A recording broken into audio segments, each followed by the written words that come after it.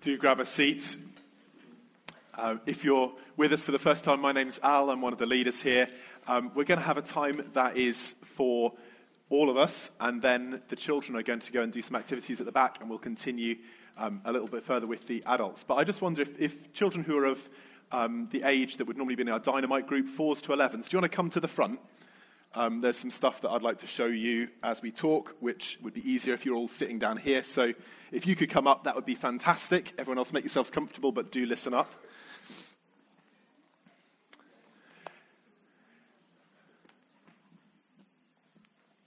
Brilliant. Okay. Just to get us thinking. Hi there, Miriam. You're right. I might need my legs, actually, if that's all right. Can you move back just a little bit? Thank you. Yeah, you too. Just to get us thinking a little bit, I don't know if anybody else picked up the BBC Scotland clip about Easter that's been doing the rounds this last weekend. But could we play the video, please, just to get us thinking? Are you painting a face on an egg? Yes, I am.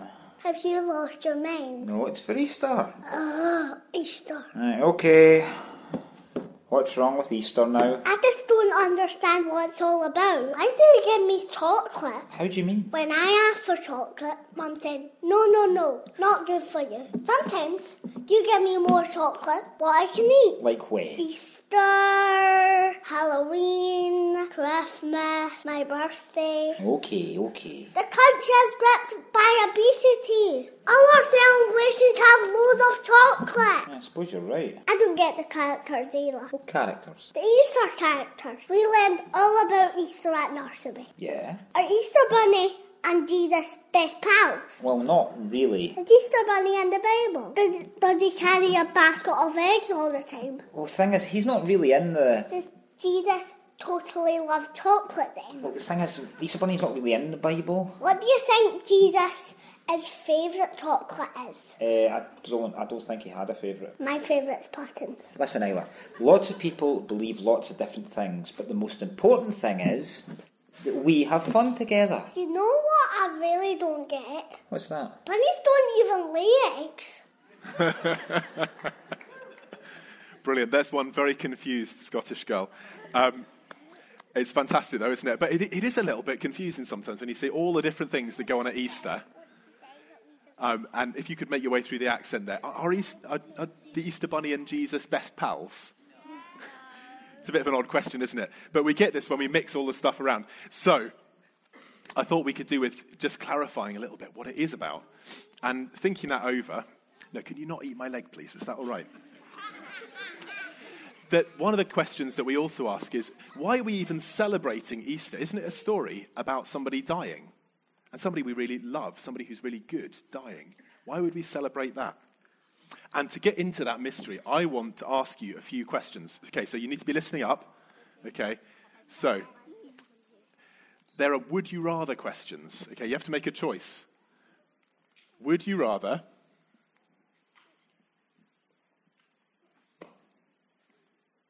be able to turn invisible but smell really badly of onions, or be able to fly but spend the whole time sneezing? What do you think? Okay, who would like to be able to turn invisible but smell of onions? Okay, we've got a few of those. Who would like to be able to fly but spend the whole time sneezing? Oh, that one wins. Okay, great. Okay, let's do another one, shall we? Okay. Can you all see the screen? Because if not, I've got them on bits of paper down here as well. Here we go. Would you rather, here's another one, would you rather be amazing at sports but always feel really cold? Or would you rather drive a Ferrari supercar but have to live in it all year round? What do you reckon? Okay, I'm going to ask, who would like to give me an answer? Okay, Phoebe, which would you choose? You choose to be good at sports. You don't mind being cold all the time. You don't care if you're cold. Would anybody choose the car instead? You choose the car. Why would you choose the car? Because it's nice and cozy. Well, I suppose it depends where you park it, doesn't it? Okay, we're going to change the question a little bit now. Okay, listen up. Shh. Would you swim at the most beautiful beach in the world? Can you see this beach? This is a beach in Australia. Just don't mention the cricket. Okay, would you swim at the most beautiful beach in the world if last year there was a shark spotted there? Okay, last year, a shark, we don't know if it's a dangerous shark. Who would swim there? I would. Oh, we've got some risk takers. Okay, who wouldn't swim there? Who wouldn't swim there? Why wouldn't you swim there? Sorry? You would? Oh, you would swim. Who wouldn't swim there? I would. You would as well. Why wouldn't you swim there? I wouldn't swim because even if it was the prettiest place, you're still going to risk your life and you probably wouldn't even spend much time. Oh, yeah, okay, so not worth risking your life even for the prettiest place. Okay, I have another question for you then. Would you wear a crown of thorns to win your friend a chocolate Easter egg? Sounds like a bit of a silly question, doesn't it? But the thing is, that's exactly what Jesus did, is it? That's kind of the point. Okay, Jesus did not wear a crown of thorns to win us an Easter egg. What would be good enough to make all of that suffering worthwhile? And we spent some time thinking about this over the weekend, some of us, and particularly on Friday. We know some of the things that Jesus went through. What would make it worthwhile? Jez? Being in the new heaven and the new earth. Amazing answer. Being in a new heavens and a new earth with Jesus forever. Yeah, that's something he won for us by doing all of that. Brilliant answer. Anything else? Poppy? Yeah, absolutely. So similar thing. Have an eternal life with God. Brilliant. Yes. Anybody else want to say? Yeah. To take away our sin. Fantastic answer. Anything else? To forgive us. Yeah, that goes along with it. These are all great answers. This is what Easter's really about. Okay? It's great to have these things. It's great to have a celebration. Like the guy said, it's good that we get to have fun, but it's not the most important thing that we get to have fun together. The most important thing is that Jesus went through some incredibly bad stuff to make some incredibly, incredibly good stuff possible. Great. Okay, kids, we've got some amazing activities for you here, which are all to do with Easter. So, Lucas and Thea, would you give those out to people? Would that be okay? You've been sitting fantastically still. And Sanjay, back to you. Yeah, so kids, I think you're... I'm not sure whether you're going to stay here and do those activities. I think probably at the let's back. Go to the back and do those activities. While we're doing that, if the stewards could take up the offering, that would be brilliant, please.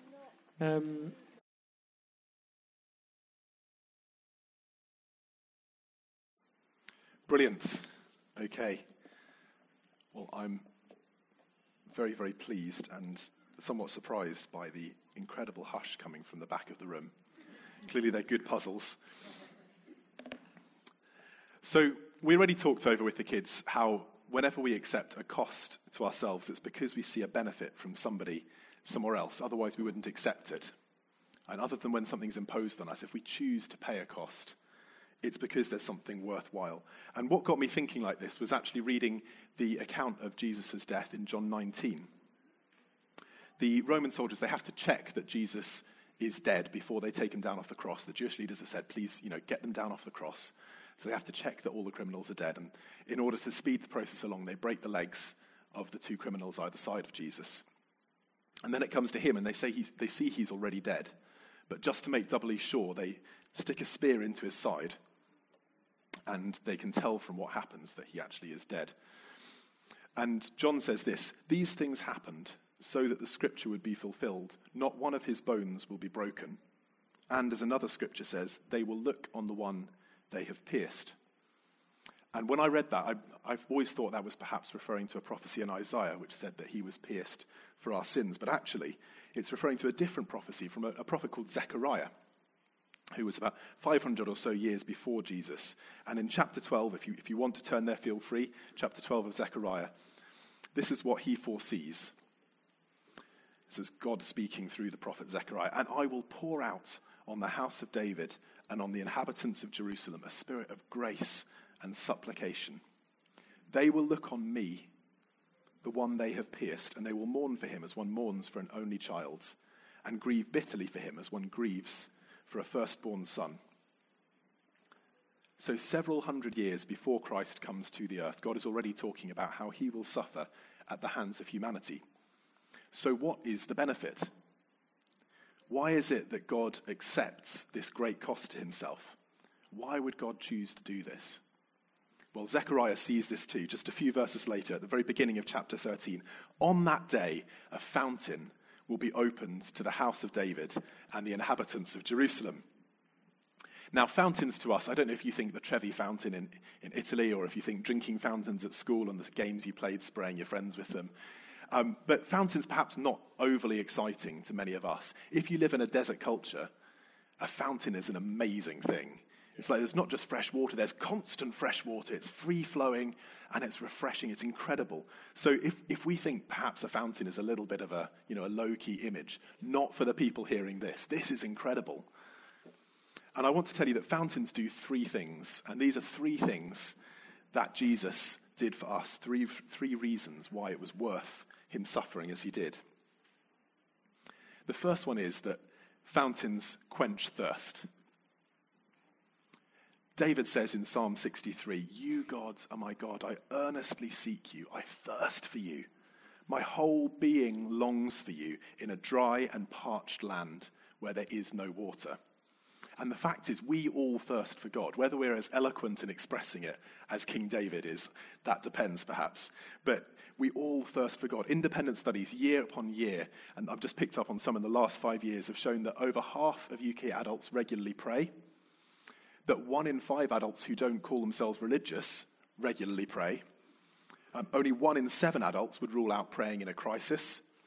And yet, interestingly, another study found that of people who pray, less than half believe that God hears those prayers. Isn't that intriguing? There's a thirst within us to pray, to somehow communicate, even though some people are not even sure there is a God. And even if there is one, does he hear? And yet there's a thirst to pray. This is a kind of desert land thirst, isn't it? This is a dry and weary land where there is no water and a thirst for God. Well, Jesus said this, "Whoever drinks the water I give them will never thirst. Indeed, the water I give them will become in them a spring of water welling up to eternal life." Jesus was promising the Holy Spirit. Now, if we thirst for God, and if we pray for God, even if some people don't know that God exists, and others pray to God even though they don't know if he hears, and the rest of us pray to God because we do know he exists and he hears, but we still feel the need to pray, we want to come close to God, and God says, "I will come and live in you by my Holy Spirit." Now, that is incredible. This is a God who not only draws close by coming to earth, but then says, "I'm going to go back to heaven so I can send the Holy Spirit to live in you."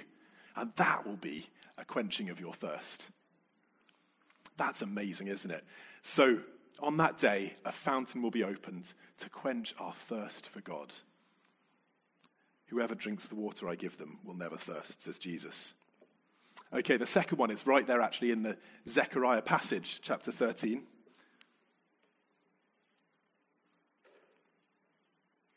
Could you move it on, please? Brilliant. There we go.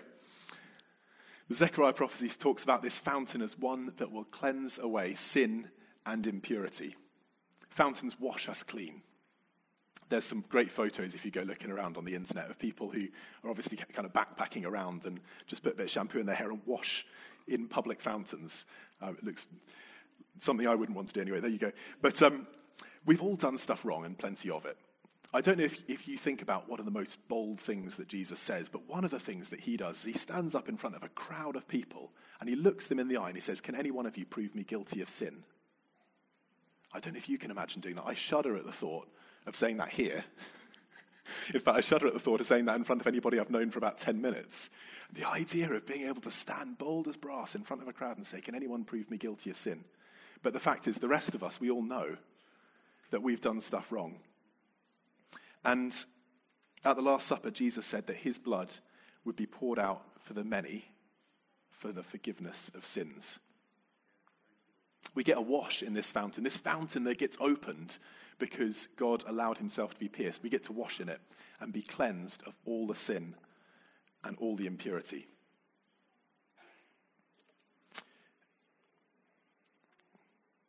And the third one is, and this is perhaps slightly less obvious, that it gives us purpose, because actually God is always generous. He is deep down generous in everything he does.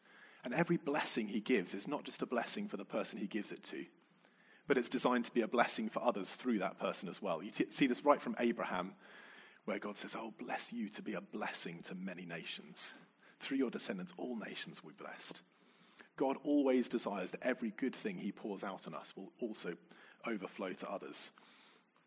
And as Jesus opens up this great fountain, this fountain that allows us to be quenched in our thirst for God, this fountain that washes us clean of sin and impurity, he also says, "Come join me in my quest to tell more people about this fountain." He says, "Come join me in my quest to see more people refreshed, more people washed." And I chose this picture of signposting water because what we see in that first thing is that we are in a dry and weary land where many people do not know where to find water. And Jesus says, "Come to me." This is what he said, "Let anyone who is thirsty come to me and drink. Whoever believes in me, as Scripture has said, rivers of living water will flow from within them." So first of all, we get to drink, and then we get to overflow to others. So this fountain that Jesus opens up, it's a fountain that first of all allows us to come close to God. Secondly, it's a fountain that cleanses us from sin and impurity. And thirdly, it gives us a purpose for our lives. A purpose to see other people touched and blessed, and ultimately washed clean and drawing close to God themselves. Now, I'm aware that we're in a mixed audience here. There'll be people here for whom you've heard this every year of your life, for 50 years, 60 years, maybe more, and you know this and you love it. And that's great.